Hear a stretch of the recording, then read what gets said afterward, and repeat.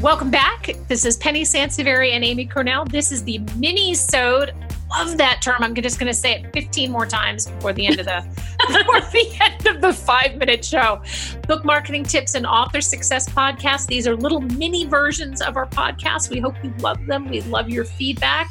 Today we're going to talk about, Amy's going to talk about Goodreads. So Amy, take it away. Yes. So this was inspired by some coaching that I was doing with one of our current clients.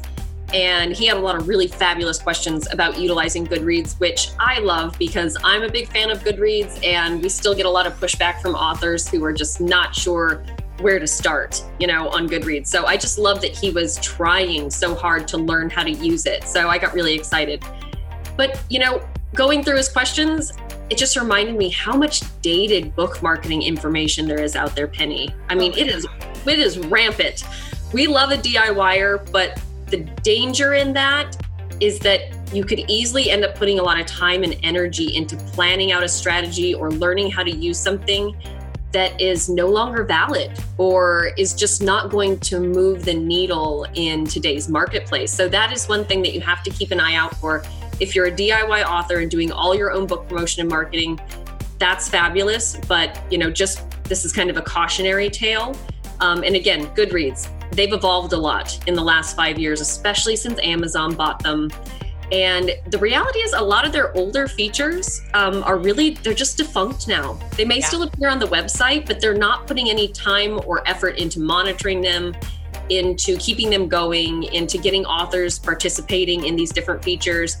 And it's okay because I love all the positive changes Goodreads has made. But again, this client of ours had all these great ideas for features he was going to use. And I really had to break it to him that these actually don't really even exist anymore, which is a major bummer. He was ready to hit the ground running. And here I am going, hold on, slow down, pump the brakes. So yeah.